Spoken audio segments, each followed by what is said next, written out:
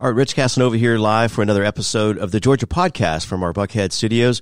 We've got a good one here for you today. We got a guy that he may have, I think he's officially won the longest traveled to the podcast studio, right? And that's Adrian O'Connor. He is the founding partner and CEO of Global Accounting Network. Actually, you can check them out at globalaccountingnetwork.net. So, Adrian, before we get into the show, a little bit of a teaser. So, as mentioned in your bio, so you've been in this space for 20 plus, and I like how you say fun-filled years. Yeah, it's been an interesting journey. Recruiting isn't a career for everybody. It has its challenges, but actually, whilst the hours can be long, the minutes are usually pretty good. So it's been a lot of fun.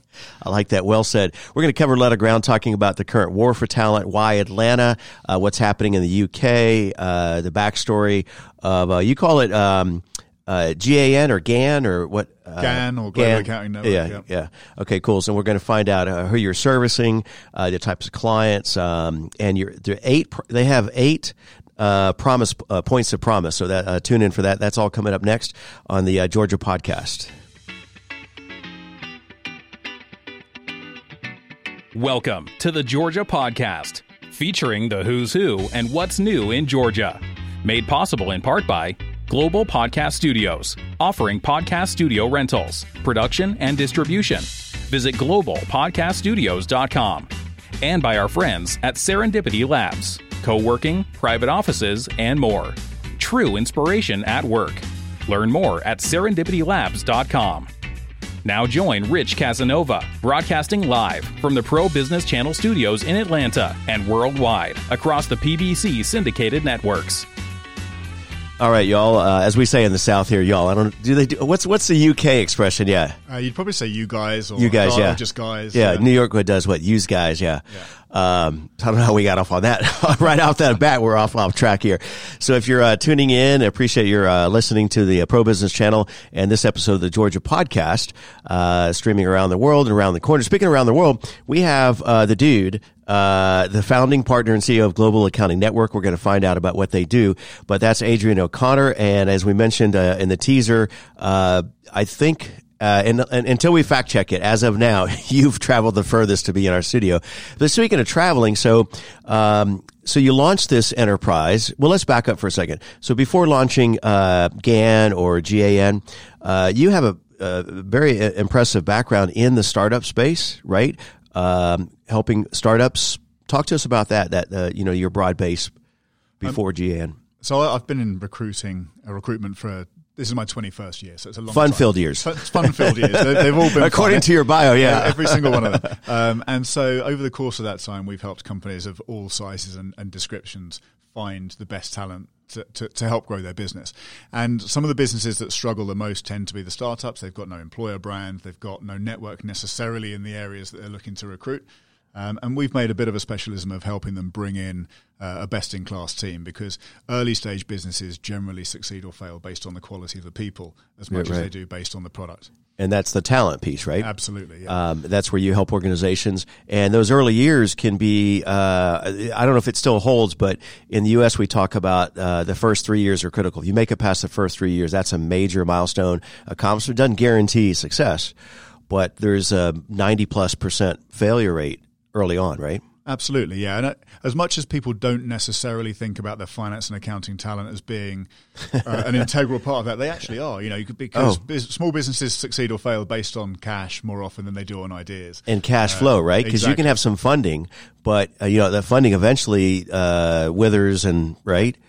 You've got to watch the pennies and the pounds look after themselves. That's what my grandmother taught me, and it holds true, I think. But I mean, as a company, we help businesses of all sizes and scales. So we'll help huge enterprises such as Amazon. We've been Amazon's #1 supplier in the UK for a number of years, and then at the same time, there'll be a 10-man company in the outreaches of Georgia that needs a finance director, and we can do that for them as well. So you're dropping Amazon. Now you're just bragging or whatever. But that's very impressive. And also included in all that, you've led teams of 50+ people providing operational strategic input through varied markets and economies. All right, so let's jump into short on the list here. You mentioned talent and people being a big piece of it. I don't know if you follow Marcus Lemonis in The Prophet, but he talks about when he works with usually it's family businesses, small, medium-sized companies. But he talks about the 3 Ps is people, profit, and product. Yeah. Right. So you can have, all those 3 need to come. There's a balancing act there, right? And if you drop one of them, because you can have the best talent, but if your product is amateur or not up to speed, you got a situation, right? Oh, you need all 3. I mean, businesses need to be solving a real need. There's a lot of businesses that launch, I think, that aren't addressing a real problem and therefore are doomed to failure almost. And it doesn't matter how good your talent is. If you're not addressing a real need, that's not going to change. Yeah. We obviously work on the talent side. So to our minds, talent is a scarce resource. There's a lot of people, but talent is a scarce resource. And so to identify and secure that talent is hard work. Yeah, it's not just putting butts in the seats or whatever, or just having people clock in. You got, talent is different than people. Absolutely, yeah. Sometimes they make it synonymous, but it's not. No, not necessarily. I mean, look, every company needs workers, needs people. Right, yeah. But they need talented people, and they don't necessarily need to be all high flyers. They just need to be very good at what they do. Yeah, in their space. Absolutely. So talk to us about this topic, this idea of the current war for talent. What does that mean, and how are you getting prepared for that? So to give you a stat, the PwC ran a recent survey, and they identified that 2/3 of CEOs are concerned about access to talent, and that's in their top 3 concerns for the next 5 years. Wow. And that's CEOs of all manner of companies. So huge companies, Fortune 500, FTSE 100, whatever it might be, they're concerned about access to talent. And that means that their businesses will stumble through their growth if they can't secure the right people. And that's ubiquitous across most markets, I think. Lots of companies have identified that, but they don't necessarily prioritize securing talent in the right way, in my opinion. So they identify it as a problem, but they still try and cut costs. They still try and cut corners on actually securing those people. Right. And so we step in, and our job is to really help them identify and secure people they couldn't secure for themselves.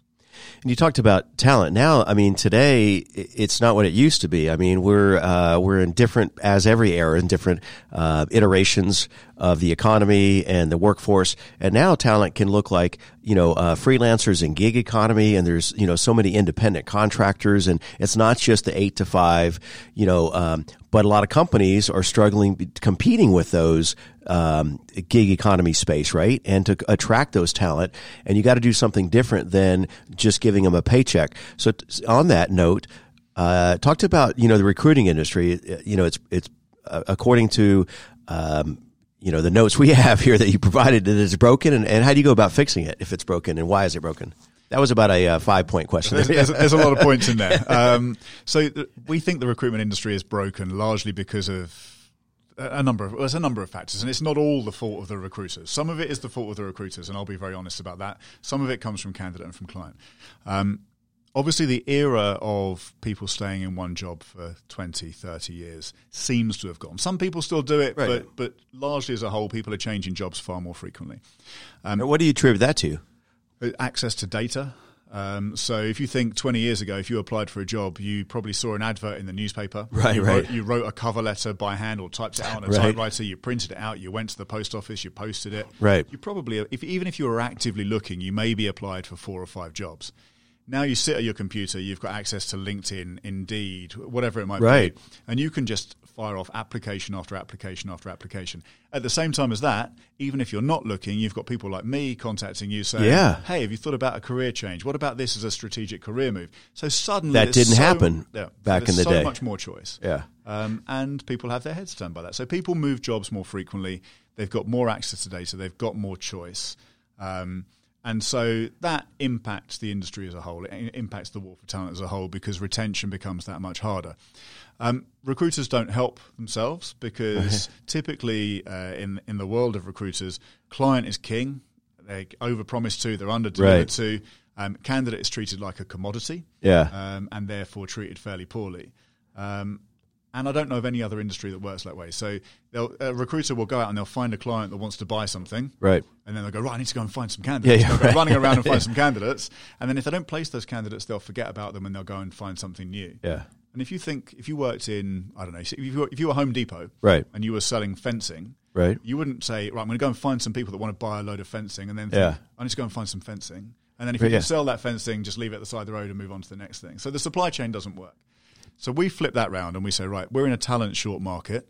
Everything starts with the talent. And if you don't have, as a recruiter, the network of the best people in the markets that you serve, you can't help your clients. You're going to lose. You can't help your candidates. So we fish far more in the candidate pool than the client pool. Okay. So that when we come to meet a client that wants to hire, we've got this network of passive people who are actually talented people. Right. And we can dip into that network rather than having to rely on advertising and being reactive.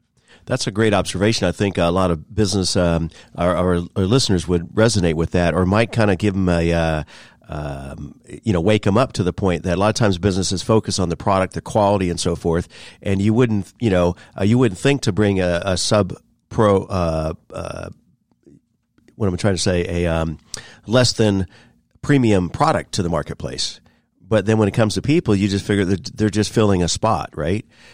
Particularly in accounting and finance, which is often seen as a back office function. Yes. I think the other problem is that lots of clients don't realize that employer branding is really important. They'll spend millions on their branding for their products, but they don't really think about their employer brand, which is what does the market think of them as an employer? That's a great. I actually wrote that down. That premise of the what do you call it? The employer brand. Employer brand, yeah. So with things like Glassdoor, all of our candidates will do research as to what it's like to work in these companies. Right. How many companies are actually thinking about what do we like as an employer? Right. And also, do we have an employer brand in the discipline that we're looking to recruit? So if you're you might be a fantastic technology business, but you're not known in finance and accounting. So the best finance and accounting people don't know of you. They're not applying to your adverts. They're not looking for a job in your company. And so unless you engage somebody that's got that network, you're really going to struggle to find the best talent. But a lot of times we throw around the word culture, but that's a critical piece to this puzzle, right? Culture to be able to track that talent. Absolutely. I mean, culture is hugely important, but it's something that's very difficult to judge from the outside looking in. And that you can quantify, whatever, right? Absolutely, yeah. And you also see fantastic businesses that have gone through significant periods of change where that culture has shifted, and their employer brand may suffer as a result. Yeah. Because it no longer aligns with that. Absolutely. And so there's lots of challenges in trying to bring in the best people. And obviously my solution to that is that you engage a really good recruiter who can. And that might be Global Accounting Network, and check them out at globalaccountingnetwork.net. I couldn't recommend that business highly enough. But I think it is important that when you think about, you're trying to bring in the best people in any marketplace that you're recruiting from.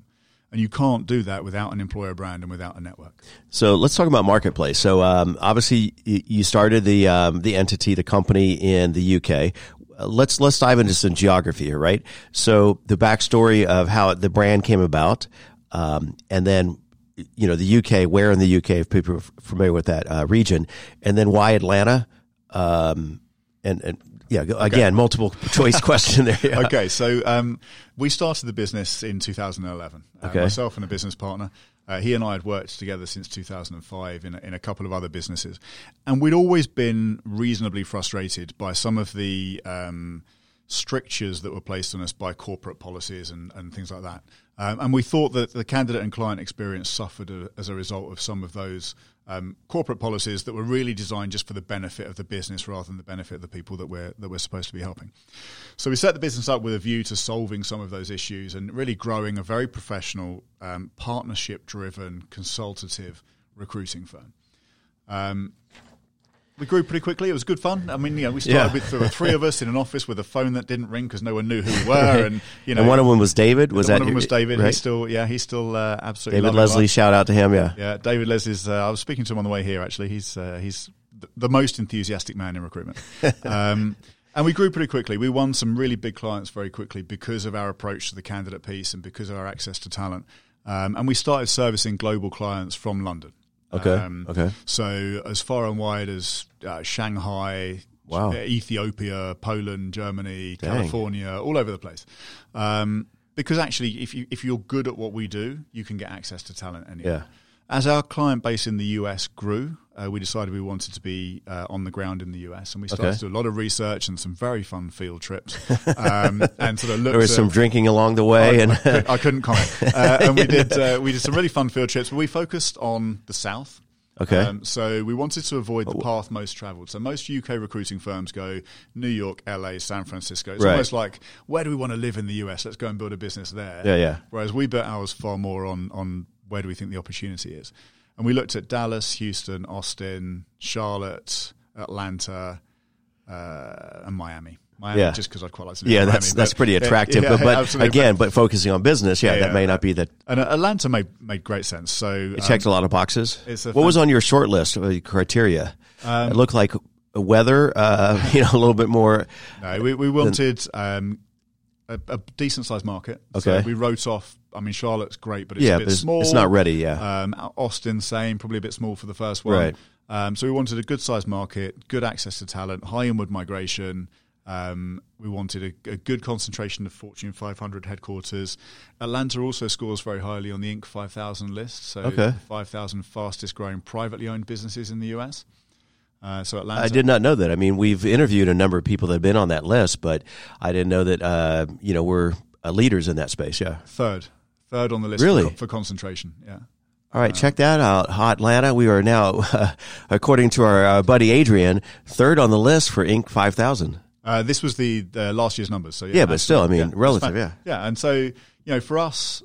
Does the mayor know about this? Yeah, we're going to make a phone call. I tried to tell him. But if there's high growth, privately owned businesses, that's fantastic for us because, we love to partner businesses where we're dealing with the people that make the decisions. We're able to show real value, partner them through growth, help them with everything from sourcing to retention to development, induction. And it's very often high growth privately owned businesses that really need that help. We work with the big corporates and we find them great people, but they've got significant internal processes and internal resources that sometimes these high growth privately owned businesses don't have. Well, we've covered a lot of ground. We've just got about 5 or 10 minutes left, and you thought we couldn't fill up a whole segment just on. I said accounting. I couldn't make it interesting. I didn't say I couldn't fill it up. I'm enjoying it. Yeah.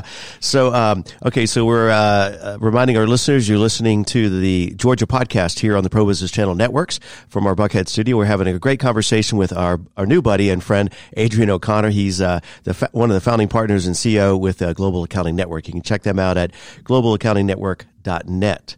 All right, so a few more topics in our final segment here. We want to. I loved on your website how you had this 8-point promise. I want to do a dive into that, and let's go back and reiterate who you serve. Who's in your sweet spot. We're going to talk about your driving principles and maybe a scoop of what's next. But let's rewind back to Atlanta. So you just launched this office, this market earlier in the year. What's a need that you have, or what's the progress you've made so far in Atlanta? So it's been an interesting few months. I think that we found there are significant challenges in our marketplace that you couldn't anticipate. Well, I think that we anticipated them because they're the same challenges we faced elsewhere. Okay. And so we came in prepared for them, and I think that as we speak to candidates and clients, there's a fair amount of dissatisfaction with traditional recruiting firms, traditional recruiting methods. Clients get routinely overpromised to and under-delivered to. Candidates get treated fairly poorly. And so we found that most people are very open to the idea of a more professional, more consultative, more partnership-driven recruiting firm.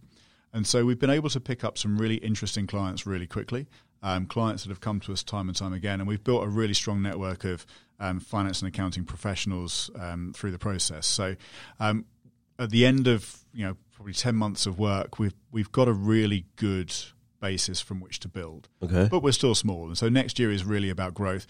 The biggest challenge to growth, ironically, is finding the right people for us. And so we find it far easier to recruit for our clients than we do to recruit for ourselves.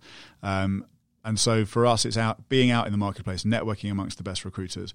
And we interview a lot of people, but we don't find a lot of talent in the recruiting space. And so we're very picky about who we hire because we want to protect our own brand and our own business and hold true to our values.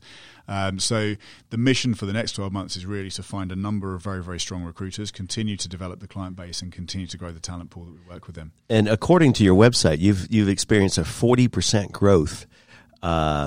What does that look like? I mean, what do you attribute that to, or what do you mean? What does that represent, I guess? So 40% growth in revenue year over year. Wow. Effectively. So we always do strong double-digit growth. We did 40% last year. We did 35% the year before. Wow. And so we're out stealing market share from the competition. Watch out, day, yeah. Which is, that's the fun part, right? Well, they're dropping the ball, whatever, absolutely, It's a free marketplace. If we do a good job for our existing clients, they'll stay with us. If we then go out and win new clients, we will grow. And that's what we work on. And so, over the 8 or 9 years that we've been running, our client retention is very, very strong because of the work that we put in. Right. And then as long as we work hard on client acquisition and candidate acquisition to make sure we're servicing everybody well, we'll continue to grow. Let's talk about your business sectors. I was looking at your website again, and it looks like there's a number of spaces in pharmaceuticals. I mean, what are some of the other areas or categories you're in? So we service commerce and industry as a whole. So we avoid banking and financial services, and we avoid not-for-profit or government. What about podcasting? What can we get in on the deal? A finance person, we're in. We'll talk after the show. Yeah, absolutely. So property, life sciences and pharmaceutical, retail, consumer goods, private equity, technology, all sorts of stuff. Okay, Essentially, if someone is a good employer and they have a finance and accounting need, we can help them. We place great people into great jobs. So provided someone's a good employer with great jobs, we'll help them find the people that they need. Okay, let's circle back to this, what was just kind of jumped off the page at me, this premise of these this 8-point promise. And I'm trying to find it back on your website here again, but I do have my notes written down. So let's rapid fire through these real quick. So first on the list is, understanding the needs. So I guess it's more of a investigative approach, so determine where they're currently at, right? Yeah, so one of the biggest complaints people have about recruiters is they oversell. And that comes from really not taking the time to understand the needs of the individual that you're trying to help. So we really take a lot of time to understand where someone's at, where they want to get to, and what the journey should be to get them there so that we can play a part in that. And that way, the solutions that we're bringing them, the jobs or the candidates or whatever it might be, will fit into those needs and no one feels oversold to. I mean, it sounds kind of obvious, but I think a lot of your competitors probably overlook that. They just jump right in and it's like, you're looking for a position, we've got a candidate. Yeah, it's like this is what we have. You have to take this kind of mentality rather than actually providing a solution. So we see ourselves as we provide people-driven solutions to real business problems. Okay. And so if you don't understand those problems, you cannot provide the right solution. So we take a lot of time to investigate and understand and build that partnership. And your second is your challenge. So identifying a deep dive into their challenge and then communicating, I guess, your expertise. Yeah, absolutely. So we're specialists in what we do. So the more we get to know the challenges someone's facing, the more we can add value to those challenges. Okay. And I think that you have to show knowledge in our space to get respect and to get buy-in. And because we're experts in what we do, we're able to show that knowledge. And number 3 on the list, this we're doing like the countdown here, right? So number 3 on the list is transparency. So give me an example of that, because that's one of those other buzzwords or whatever, right? But is it a case where you're very forthcoming with the evidence and then say this is not a fit, or you just let them know they're not in a position? I mean, what do you think in terms of transparency? In a very basic form, it's really just being open and honest, right? And there shouldn't be any smoke and mirrors in this. We're playing with people's careers at the end of the day. You've got to be transparent about what the good things of the service or products you're representing are, but also what the bad things are. If I'm sending somebody down for an interview and I think that job is going to be incredibly hard work whilst they get the right processes in place, I'm not going to shy away from that. I'm going to tell them so they know what they're getting themselves into. Yeah, we call it tough love here. Exactly. But recruiters oversell, so they'll gloss over the bad things. Right, absolutely. And the same with a candidate. If I'm sending a candidate down to a client, and that candidate's got 60% of the skills, I'm going to tell the client what the 40% they don't have. Right. And it's just that sort of professional respect. Because otherwise, if you don't, it comes back at you, right? Exactly. Okay, so number 4 on the list, I wouldn't. We don't usually do a countdown like this. So developing your plan, what does that look like? What are some of what's involved in that? So we're on the candidate piece. So we're talking about a career plan. Okay. So for example, I was speaking to a candidate yesterday who's currently a reporting manager, and their goal is to be a CFO. Okay. Now, they're not going to get there in the next job. Right. So it's actually about sitting down with them and talking about the various steps they need to take in order to achieve their plan. So what are the skills they need to pick up? What are the jobs they need to do? where are they most likely to get that opportunity, and how can we help them get there, so that actually the steps we take today feed into the plan for the next 2, 3, 5, 10 years. Yeah, and that's part of your other steps. But I think the operative one here is this is where the rubber hits the road, so to speak. But number 5 on the list is finding the right match, because that's what all the pre-planning and conversations have led to, right? Yeah. And it's putting great people into great jobs. Like I said, there is a job for everybody. Right. And it's about finding that right opportunity. And, in our industry, typically the candidate fallout rate is about 10%. Okay. So about 10% of candidates that accept a job don't make it through probation. Ours is under 2%.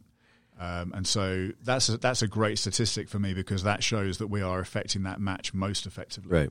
And correct me if I'm wrong, I would imagine most of your competitors, we don't have to mention any names, but they kind of stop at step number 5, right? So they found the match and then they're on to the next, right? So y'all incorporate 3 more steps, right? And the next is the regular updates. Yeah, so to my mind, our job is only halfway done when someone accepts a position. Yeah. We should partner them through their induction, the development, the onboarding, the onboarding, all of that stuff. Make sure they're happy. It's like being a new kid at school when you start a new job. Yeah. And we can all remember that feeling. It's Exactly.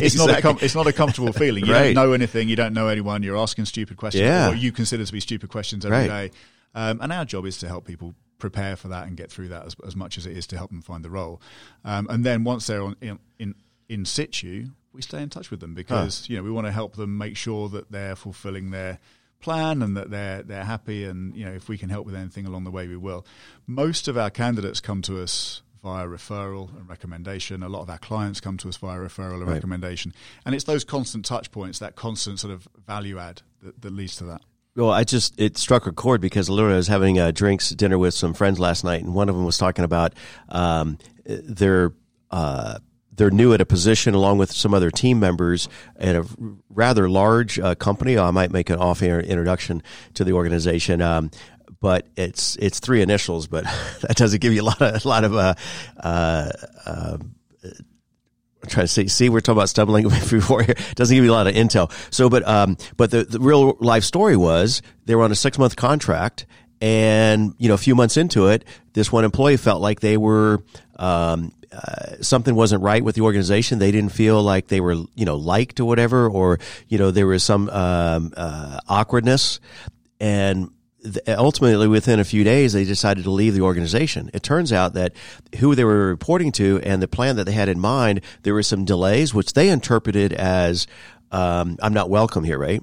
But after the fact, after they left the organization, that wasn't the case at all. The person that they were trying to connect with was out of town, traveling, and they had a great plan for this person, but this person left because there was no kind of communication or updates, if you will. Yeah, and I think where we have contractors, and about half of the work that we do is contracts and temporary work, where we have contractors on site, we meet with them fortnightly, we update with them constantly. You say fortnightly, what does that mean? Every 2 weeks, sorry, it's my strange English, English rather than American. And so, every week. And that's the idea being that we are the conduit between them and the company. Yeah. And so our job is to make sure that things are going according to plan, that communication is good, and that everybody knows where they stand. So that and mediate any issues or whatever, Absolutely. and kind of take a proactive approach to it to, not have that happen in that case scenario. So the final 2 points are number 7 on the list is the balanced candidate assessment. What's involved in that? So we spend a lot of time working with our candidates to make sure they're right for the job. So we meet everybody that we work with, and that should be the norm, I think, but in Atlanta doesn't seem to be. So, most recruiters don't seem to meet their candidates. And to my mind, 90% of what we do is matching people to people. And if you haven't met somebody and really got to know them, how can you assess where they're going to fit and find the right opportunity for them? Where clients request it, we'll do psychometric testing. We can do technical testing. Oh, wow. Just to make sure that the person that's going in is the right person. And then, as a matter of course, we will do reference checking. So we'll speak to former line managers and we'll verify their experience. We'll verify some of the examples they've given us. And that adds real weight to the application as well. Again, a unique selling proposition there. And then final on the list, number 8, is the candidate feedback and insights. What does that look like?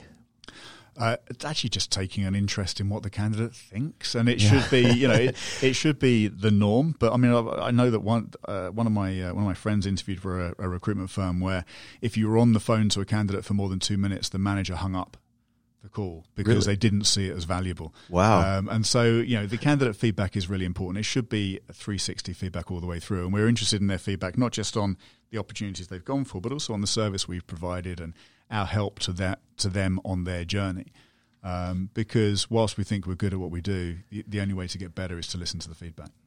Well, those last couple of points we would call what I call a BFO. Do you know what a BFO is? I don't. It's called the blinding flash of the obvious. Okay. Right? Yeah, it should but be. It's not obvious to a lot of people, and that's where they're missing the mark. It should be the norm. And that's an opportunity for you. It should be the norm, and it's not, because recruiters are paid on the result, and therefore they're always looking for the quickest route to the best result. And that impacts the quality of what they do.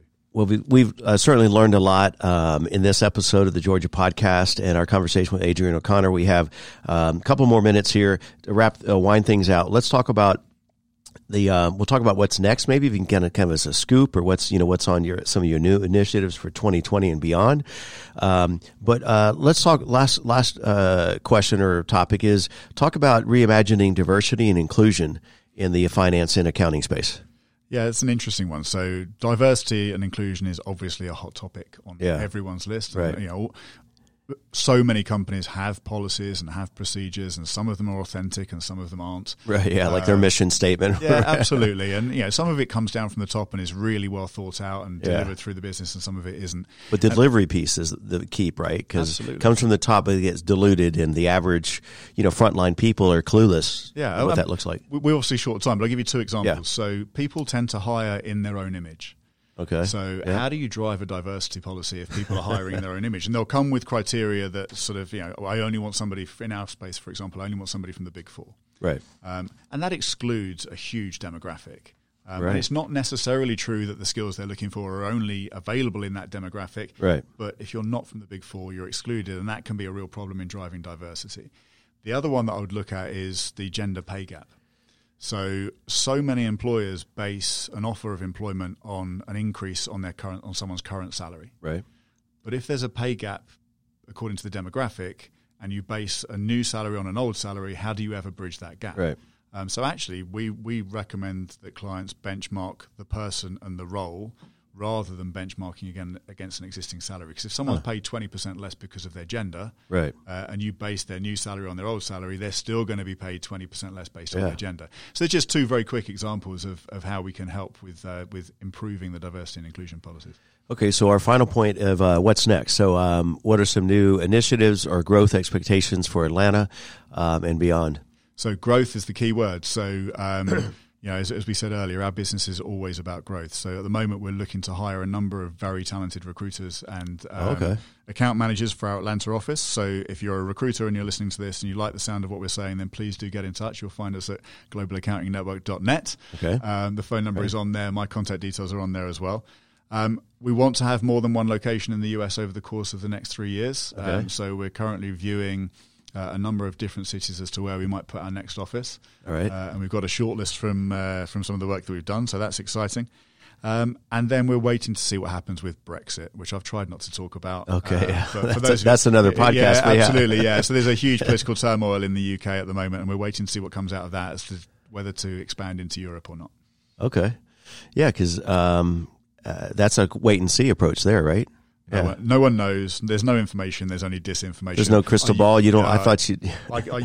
We need another half an hour, and I'm just gonna end up moaning. So let's cut that one there. All right. Yeah. Well said. All right. So Adrian, our pleasure having you here in the studio. And when are you heading back to the UK? What's your next? So I'm here for Thanksgiving, and then fly back on Saturday. Got a couple of weeks in the UK, some Christmas parties and things to attend, which should be fun. Nice. So I've got a 9-month-old daughter. So we try not to travel back and forth with her too much because that can be painful for everybody. Right, exactly. But we're taking her back to the UK for Christmas. All right. So again, thanks for your time and kudos to what you've done and much success in the upcoming years here in Atlanta and other cities as well. We'll see you on the next episode of the Georgia Podcast. On behalf of the Pro Business Channel, we thank you for listening to the Georgia Podcast. featuring the who's who and what's new in Georgia. Made possible in part by Global Podcast Studios, offering podcast studio rentals, production, and distribution. Visit globalpodcaststudios.com. And by our friends at Serendipity Labs, co-working, private offices, and more. True inspiration at work. Learn more at serendipitylabs.com. Join Rich Casanova for the next Georgia podcast and download on iHeartRadio, iTunes, Google Podcasts, Spotify, and more.